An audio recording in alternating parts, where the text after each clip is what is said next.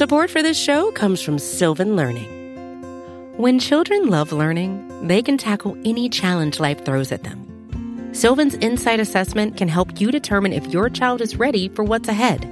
It can also identify gaps in learning and point out areas that could be of concern for your child so they can tackle what's to come. And right now, it's the best price of the year at $29. Go to sylvan29.com to learn more and get your child's assessment for only $29. That's SYLVAN 29.com. There are many different paths you can take, but there's only one road to Atlanta. The high drive deep out to left field. He clubbed it. Brady twisting and turning, looking up and giving up. It's a home run for Dansby Swanson. Blair out towards shallow right. That's big trouble. Albies going back. He dives and he makes the catch. What a play, Ozzie Albies.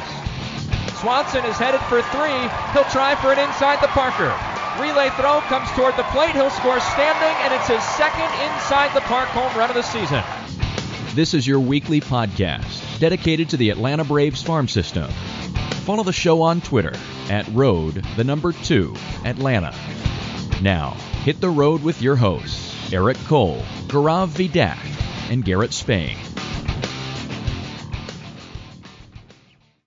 Ladies and gentlemen, welcome to the Road to Atlanta, a podcast devoted solely to the Braves farm system and Braves prospects. I am one of your hosts, Eric Cole. You may recognize me for my work over at batterypower.com, where I had been the deputy site manager since 2018 and the minor league editor since 2015. More on why we're using past tense there shortly, but before we get into that, I want to introduce my co-host, longtime colleague, good buddy, and soon to be promoted.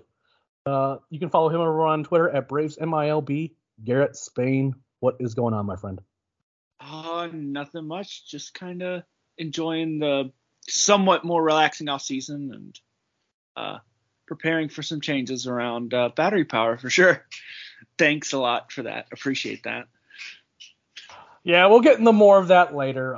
For those who, we have already listened to the Battery Power, the flagship show, have looked on my Twitter feed or have looked, have basically been around anywhere else other than this podcast. There are some changes coming for myself, as well as for Garrett and just the site in general. But before we kind of get into that, we do want to make sure we get one podcast off to kind of get you guys going into the off season. We had some minor league news on a few fronts over the last couple weeks, and I wanted to kind of make sure we kind of went over that before we kind of get into the kind of nuts and bolts, what's going to be going on for the show going forward. So first things first, Garrett, is we had a trade, and it actually involved like an actual minor leaguer, and it involved another player that's reasonably interesting. So talk to us a little about this trade. The Braves did make a trade for Sam Hilliard, who was was more of a quad A player, a lot tooled up guy for the Rockies, in exchange for your cousin and prospect loved Dylan Spain, relief prospect for the Braves. Tell us a little bit kind of your thoughts about the trade and just anything you want to share about it. Yeah, I think the strongest reaction here is you got to feel bad for Dylan Spain because he is going to hell for a pitcher. He's going to head out to the Rockies, and good luck, Soldier, because that's a tough place to pitch. It's a tough system to pitch in. So, but I think, he's a legitimate arm. But at the same time, I think anytime you can swing an A-ball reliever for a guy with Hilliard has a lot of talent, and it's a very low probability there, but it's a lottery ticket. And anytime you can swing kind of a very expendable relief piece for a lottery ticket like that, I mean, it's kind of worth it. You might as well take a shot. And if it doesn't work out, I don't think either side in 10 years is going to look back and even remember this trade. It's just not that big of a deal. But I do like the idea of just kind of getting a guy that you see what happens with him. There's a lot of power there, a lot of speed there. Those guys are kind of fun to watch. Yeah, and it's funny. I think that in many ways this deal was the one that ultimately led to the loss from the roster of Guillermo Heredia, which we're going to get to the Rule 5 portion here in a little bit. I mean, in Hilliard, you just have a guy who right now he doesn't have enough bat to play every day. He just doesn't. But he can play all three outfield positions. He can run. He has power. And you kind of feel better about having that as your outfield bench option as opposed to a guy like Heredia who, I mean, look, he's the king of vibes. He's, like a great mascot, but you're never happy to see him in a game unless it's only as a defensive replacement. And even then, it's not particularly exciting. Now, in Dylan Spain's case, Spain is an interesting arm. He has had some success as a reliever. They did try to starting him a couple times, which I will say that wasn't a resounding success, and he certainly has some issues with command. But to get a guy that actually benefits your roster down the line as like a 10th round guy that you signed after seeing him in an open tryout, hadn't played college ball in a year, and you take a flyer on him for very little money, and you end up to flip him for an actual asset for your roster, you take that 10 times out of 10 without question. So again, happy trails to Dylan Spain. Garrett's got to find another way for him to get his coveted Spain Atlanta Braves jersey without having to do the custom order business. So, but that was pretty much the only trade that involved prospects. The Braves did have done some cash deals, one in particular today where they traded for Dennis Santana, who's an interesting relief arm. But all they did is give up money for that. We did get to see Colby Allard return to the 40 man, which was an interesting move. But again, that was more of a move to get rid of Jake Odorizzi's money and not necessarily one that impacts the minor league side too much unless he comes back and ends up getting an option down at some point to the minor leagues, in which case that's going to be more kind of in our purview. But those are kind of the moves that have gone on so far. We also had the Rookie of the Year vote, Garrett, and this was spicy because, I've talked about it a bunch on the flagship show. You and I have talked about it. We've talked about it in the chat as to kind of, who was better between the two. And, I've kind of certainly shared my thoughts on it. I feel like it was very, very close. I didn't have strong feelings either way, to be perfectly honest.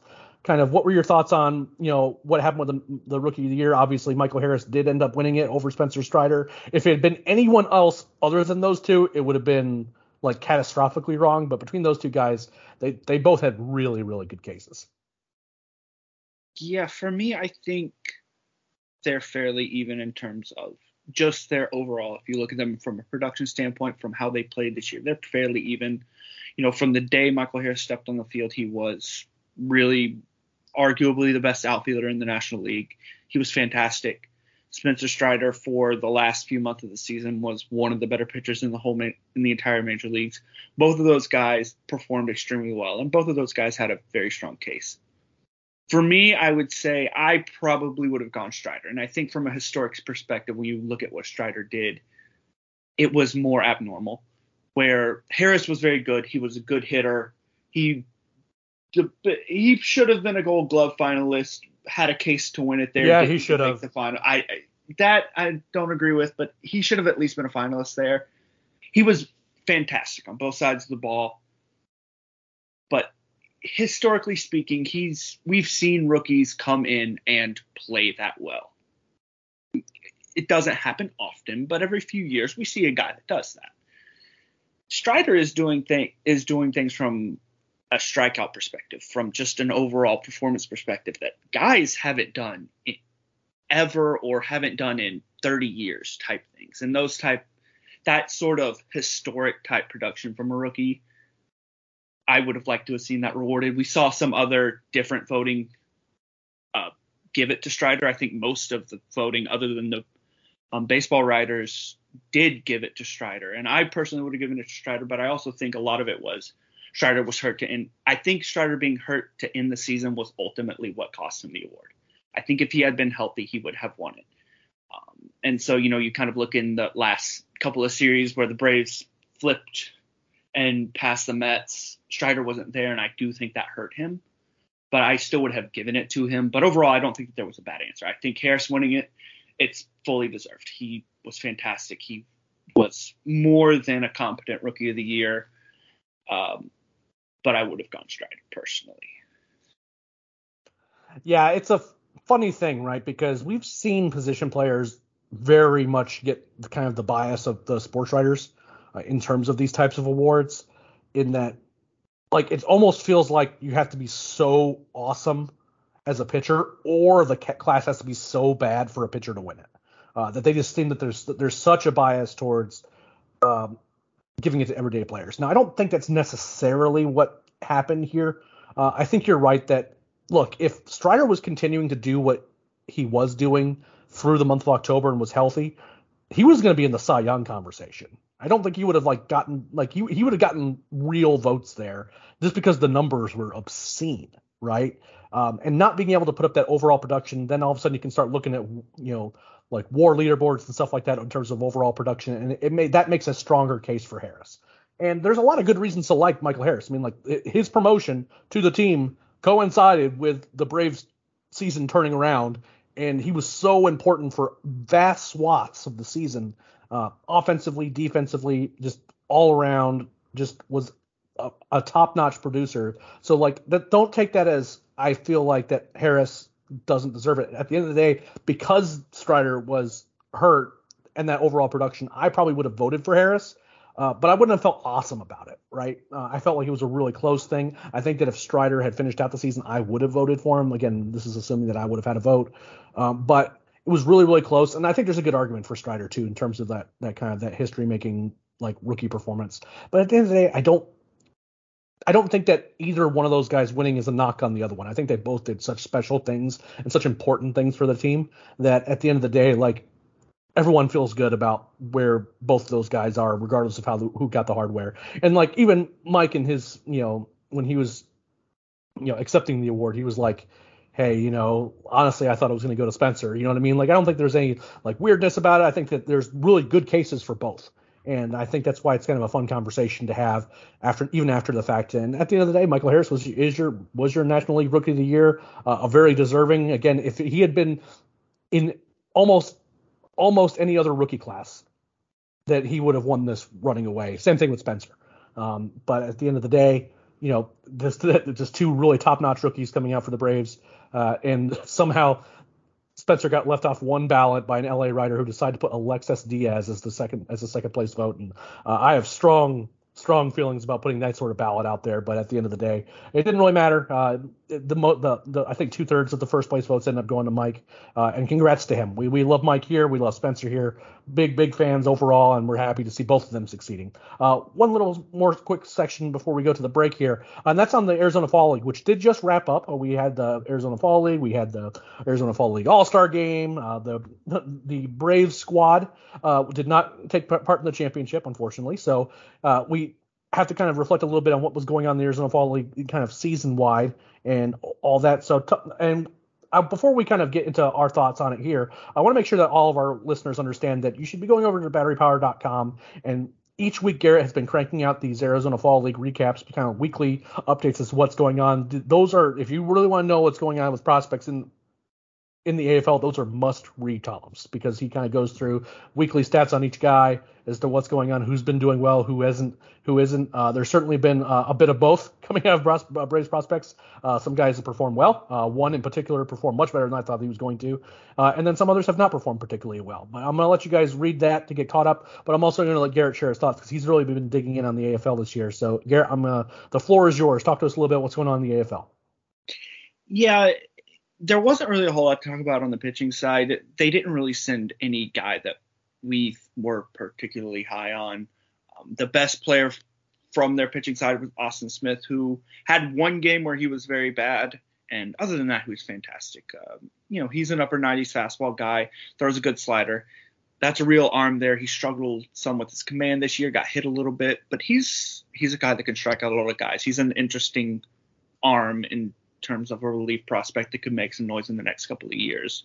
But the guys that did it really in the Arizona Fall League were on the offensive side, and Justin Henry Malloy and Cal Conley. Now, Malloy was a guy that I think we expected to do well. He's a guy that has a great approach. He hits the ball hard consistently. He's not a big power hitter, and that really showed this fall. He didn't hit for a ton of power all fall. He hit a home run in his final game, which really boosted his overall numbers a lot, and I think he finished with somewhere around an 864 OPS for this fall. It was a great fall for him. He hit very well, drew a ton of walks, hit consistently, hit over 300.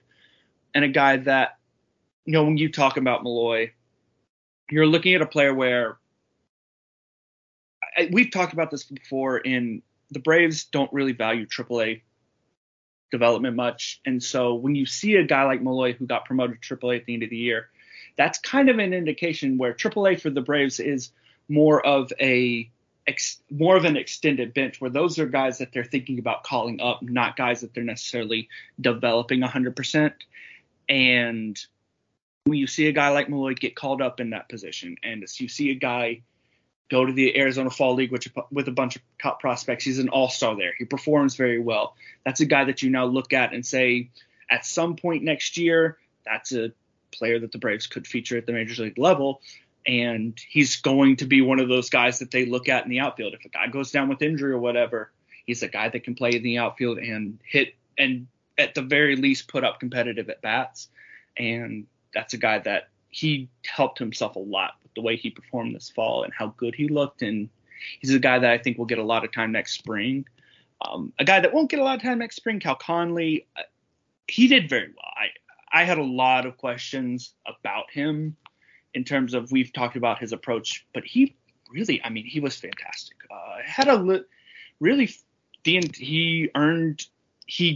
Ended up getting more playing time than Malloy. For most of the season was performing better than Malloy, ended up hitting leadoff for the Scottsdale Scorpions, who ended up missing the playoffs, but he was great. I think he had a couple games towards the end there where he seemed to be doing a little too much, he was really aggressive early in the count. Seemed like he was trying to do a little too much, make it kind of final mark. And so his last couple of games, he did poorly, and it brought his OPS down. We're looking at small samples. And so a couple of bad games there were enough to bring his OPS down by like 40 points. But until those games, he had an OPS over 900, and he was just fantastic. He's a guy that, given that performance, I would not be entirely surprised if he gets to AA next year, like very early on the season, if not starting there. You don't want to read too much in the Fall League, but that was, approach-wise, I think that's the best we've seen him at the minor league level. He was hitting the ball hard consistently. The defense for him is a work in progress, but he was okay enough in terms of, especially towards the end. He struggled a little bit at the beginning, but towards the end, he made some good plays at shortstop. Was their full-time starting shortstop, really. He was a great player for them this fall, and I think in a lot of ways, a guy like this goes to that league and we know about him, we watch him, but we don't dig into him as much. But you watch a guy like that every day and you see little things that they do that you like, the way that he runs the bases and the way that he kind of competes on the field. Those are things that you like about Conley. I think that when he is within himself, when he approaches the game looking to get on base more often and just have more line drive contact, he's a guy that he has enough power that he can hit a lot of doubles, hit a lot of triples, will run into some home runs, and can hit consistently. I think when he gets too home run happy, you see times where he strikes out too much and really struggles. But the way he approached the game this fall was something that I was impressed with, and I hope he continues that going into next year.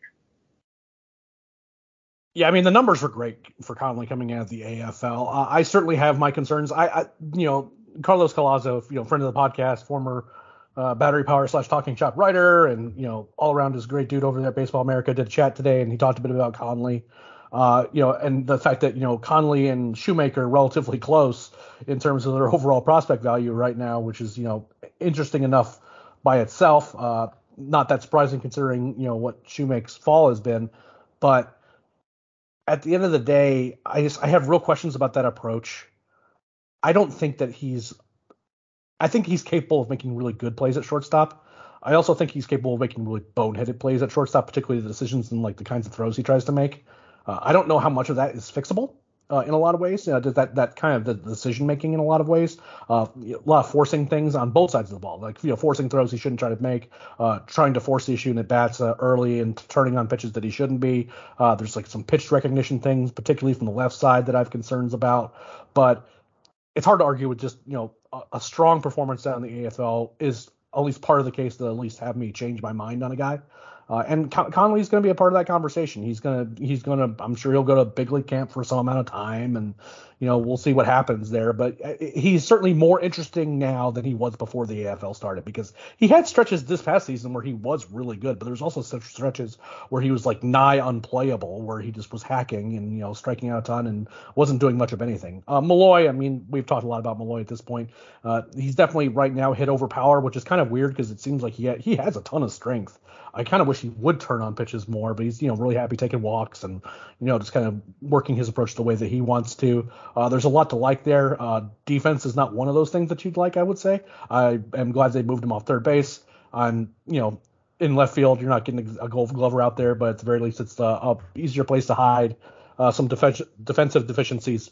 Austin Smith, it's a relief arm that I like. I'm a little bit surprised that guys like Alan Winans didn't have better Arizona Fall Leagues. Winans had a pretty good, when he was healthy and playing, he was pretty good in Double-A, and he just did not perform particularly well. So, again, a little bit disappointing that the rest of the guys that the Braves set didn't do better than that, but it was nice to see some of the Braves prospects performing well down there, even if at the end of the day it wasn't one of those big breakout performances like we see in the Arizona Fall League every once in a while. Now, before we get into the big part of the show, which is breaking down what happened with the Rule 5 protections today and, talking about who's staying, who could be going, and all of that, we're going to take a quick break to listen to our word from our sponsors. Support for this show comes from Sylvan Learning. As a parent, you want your child to have every opportunity, but giving them the tools they need to tackle every challenge, that takes a team. Now more than ever, educational support tailored exactly to what your child needs can make all the difference. That's why parents have trusted Sylvan Learning for 45 years as the ultimate teammate in their child's educational journey, instilling in them a love for learning and a passion for reaching the next level. And Sylvan's Insight Assessment can identify gaps in learning and areas that could be of concern for your child. It's a 360-degree view into your child's learning that you can't find anywhere else, and helps ensure that your child didn't miss something in school that might put them at a disadvantage in the future. And right now, it's the best price of the year at $29. Go to sylvan29.com to learn more and get your child's assessment for only $29. That's SYLVAN29.com.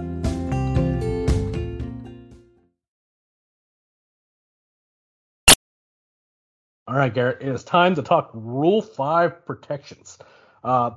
This is funny because you and I talked a bit, and you put the preview together for us over at Battery Power about who we thought was going to be protected, who was possible, and then the it's not going to happen list. And we debated about this a lot, and we somehow missed that Victor Vodnik was Rule 5 eligible. I'm not really sure how that happened, but it ended up working out fine because between the two of us, we did actually predict all three for three. All three guys that got protected by the Braves today.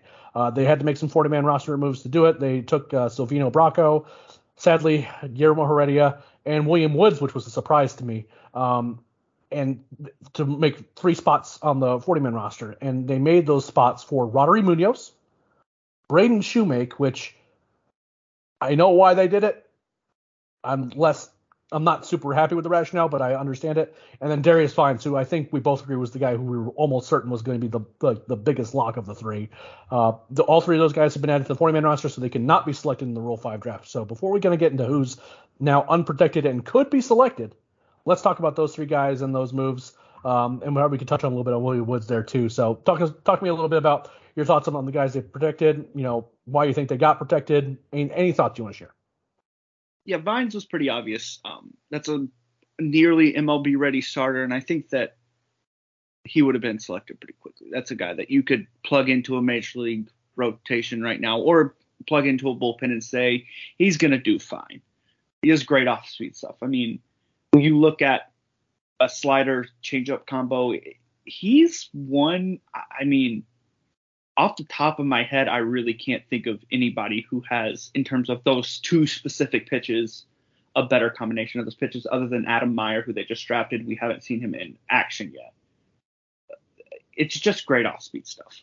The fastball, we do have questions about it. He struggles on anything that he leaves in the zone. It gets hit hard, but his command improved towards the end of the year. He avoided more of that hard contact, and when he gets ahead in the count, it's very hard to hit either the slider or the changeup. He does a great job with both of those pitches. That's a major league arm.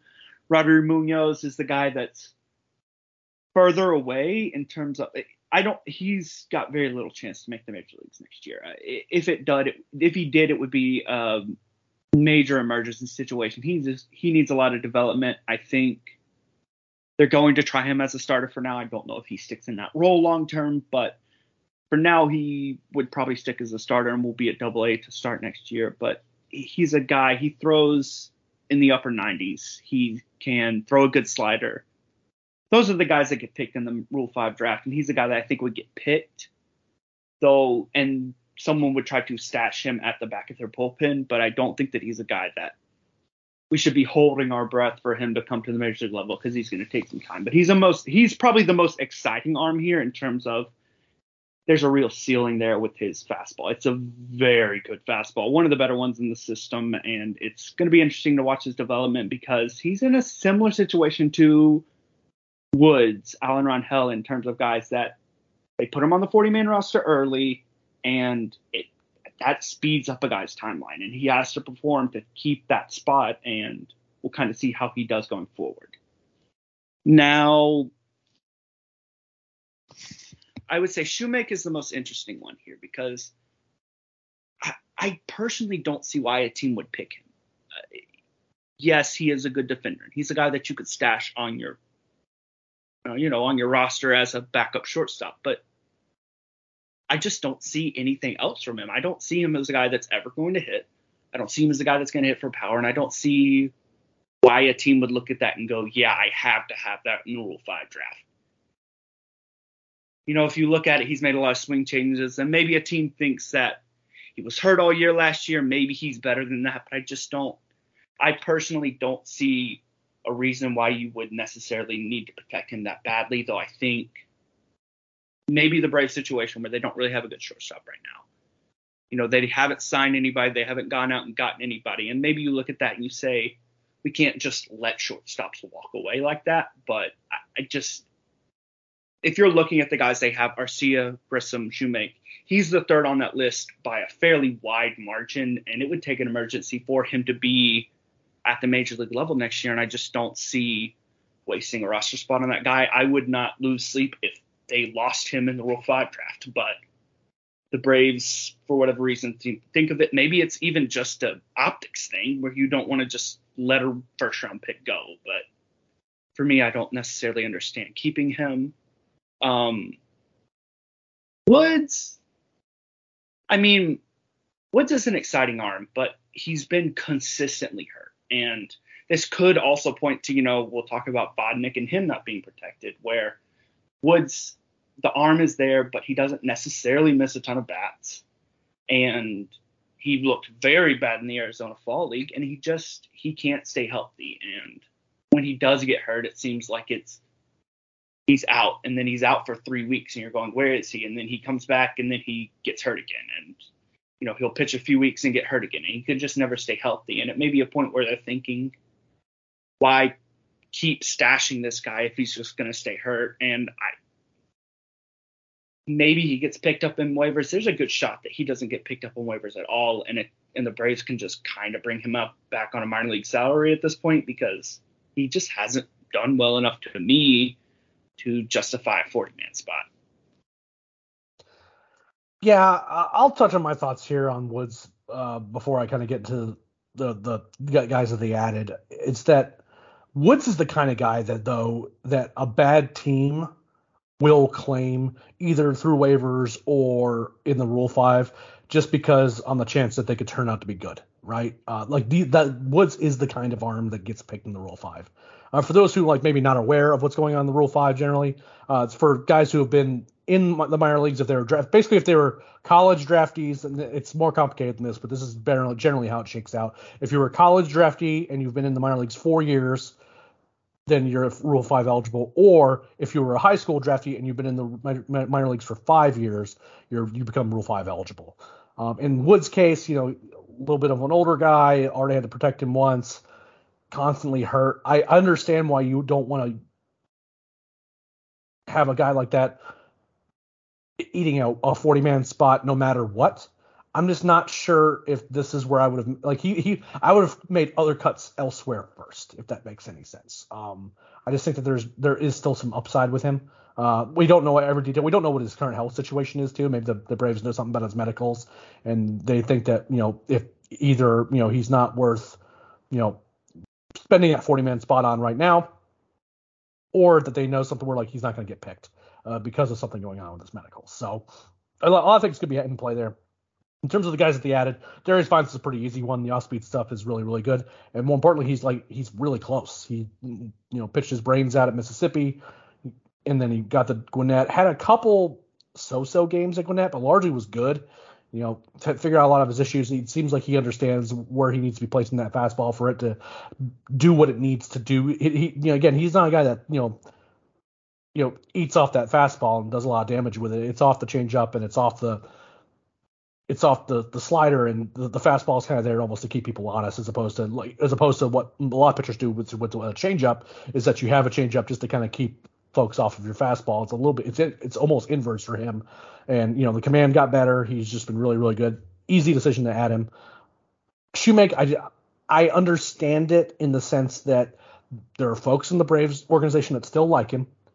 They just don't have a lot of position prospects, period. Let alone at shortstop that they feel particularly great about.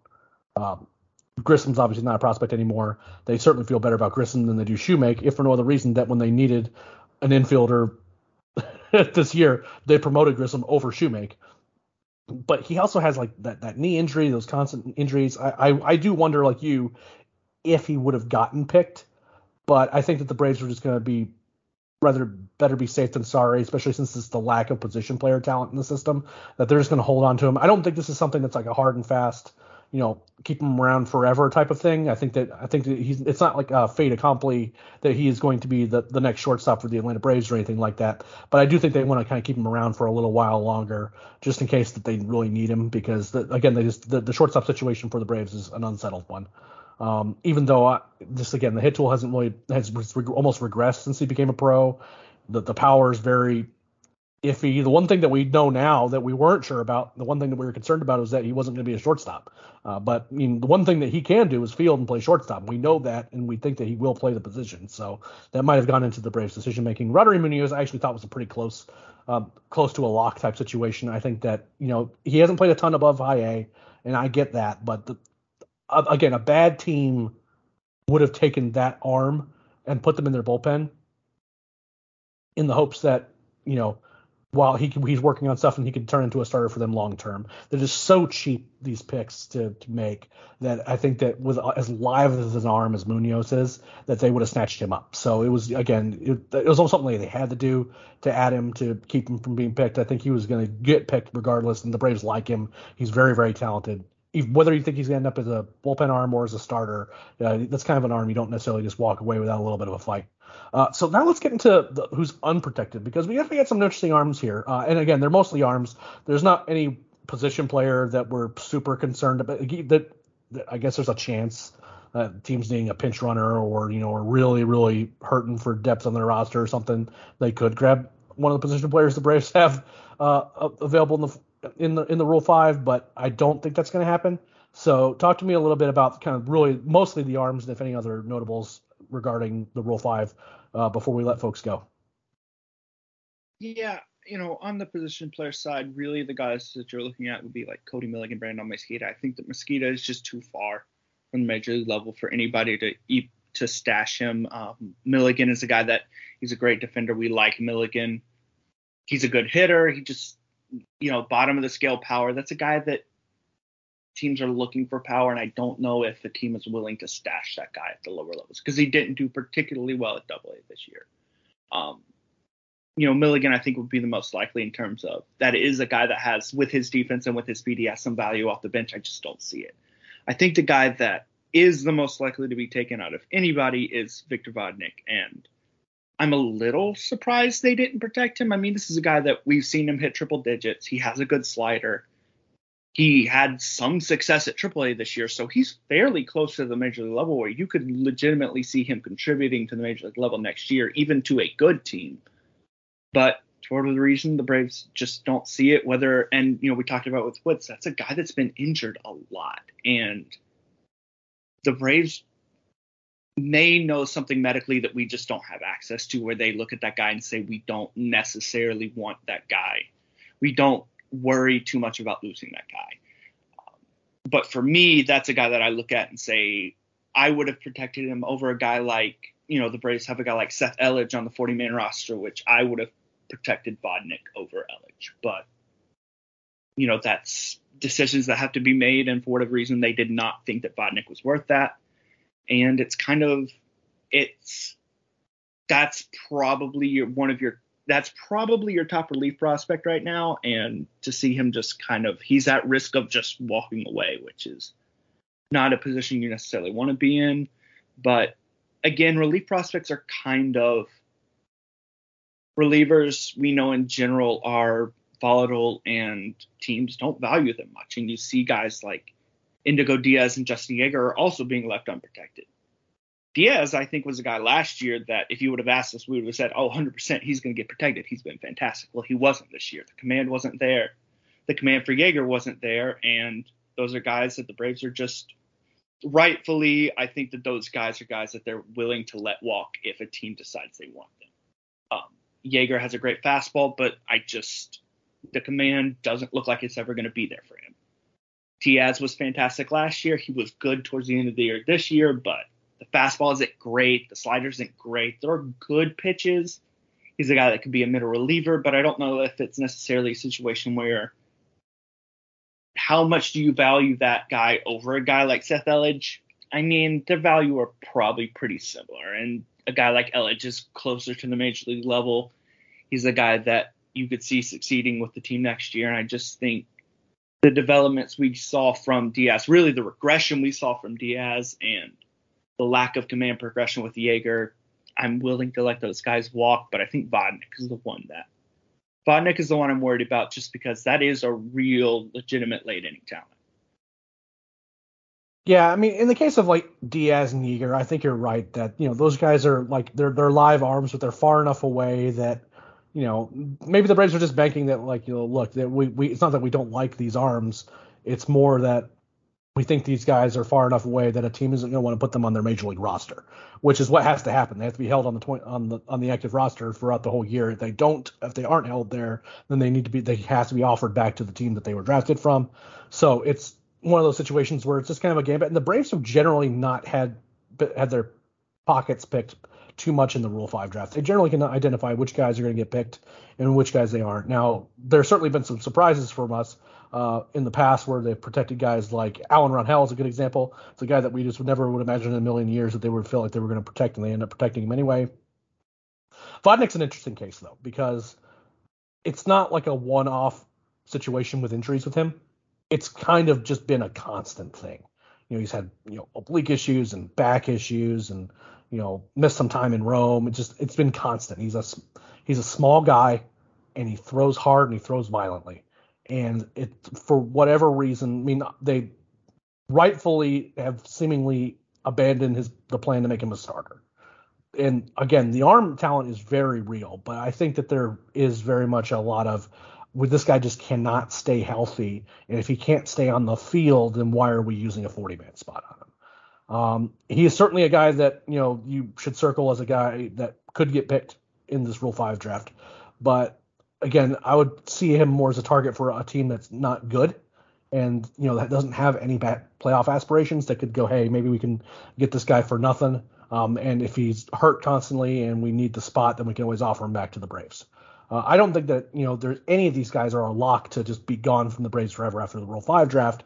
But I think you are right in the sense that Vodnik's the one guy that it seems like the most likely that would get picked. And ultimately, it comes down to, how healthy he is as to whether or not a team's going to, pull the trigger on that. And if he ends up lasting the whole year with that team, right? Because if he's, if he is hurt, if he for whatever reason he can't get it done, then the Braves have a chance to bring him back for very little money. So overall, we predicted the guys that we predicted the three guys that were going to get added to the 40-man roster, and that's what ended up happening. It's going to be very interesting to see how this Rule 5 draft. Do you have any thoughts on the Rule 5 draft before we kind of get to this last section and we let folks go? No, I mean, I think for the Braves, I really don't expect them to take anybody in the Rule 5 draft. I could see them losing Vodnik, but I don't necessarily. I think they protected the right guys overall. I do see the reason to protect Shoemake, and at most, I think they might lose Vodnik, but I don't really think they have given the position they're in, I don't really think they're in a position to take a flyer on a guy that another team just doesn't want. And so you're not going to see them. I don't see them taking a Rule 5 guy at all, though I could see them losing Bob. Yeah, I think there's a chance that the all their needs are just going to be met. And again, like Rule 5 draft picks are fun, but at the end of the day, like they have to have the 40-man spots available. Are they actually going to have those available and all that stuff? And that's kind of getting further down the road than we need to really kind of think about, and especially for a team that's right in the middle of their contending window. If they have someone in mind, but again, they're not picking towards the top of the Rule 5 either, so it's likely that the guys they would really like aren't going to even be available to them. So. Well, I guess this is kind of the part of the show that I'm frankly dreading. Again, we alluded to this at the top of the show. And again, if you've listened to the flagship show or if you've been following along on Twitter or anything like that, at the end of November, my time at Battery Power is coming to an end. It is very amicable. Chris has been a fantastic boss. I've loved podcasting with, Brad and Garrett and Scott and everyone. I've loved writing with the entire masthead. I mean, this is I started writing here in 2015, and I have loved every single minute of it, and I've been thankful for every single minute of it. Garrett and I have been grinding together a long time on the minor league side, and I will miss that collaboration with Garrett and Gaurav and Matt and and now Austin and Wayne, and I will miss that a lot. But I did take the site expert position over at Tomahawk Take, where I'm essentially running the site now, and that has been a lot of fun as well. Really excited to work with a new group, and we'll hopefully get that site rolling again. And the goal is to have 2 good Brave sites out there. I think in the world of Battery Power, I think it's the best Brave site on the internet, and hopefully we can get Tomahawk Take to be in that conversation, and then we can laugh about this in years to come about how we got 2 sites to where they need to be. And what that means for the show is that I am taking the Road to Atlanta branding with me. I have no immediate plans to relaunch a podcast of my own until I can kind of get things more settled down over at Fansided. I don't know what the exact plans are in terms of what Garrett's wanting to do with the podcast. I know that he's kind of getting his feet in the room. I alluded to his promotion.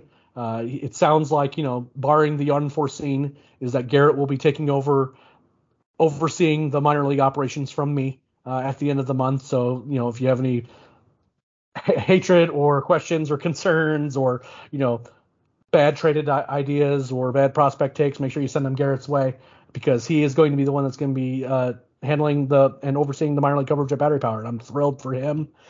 He has earned it. He has been, again, not quite as long as me, but very, very close here at Battery Power. And I feel like I'm leaving the site's minor league coverage in great hands with Garrett.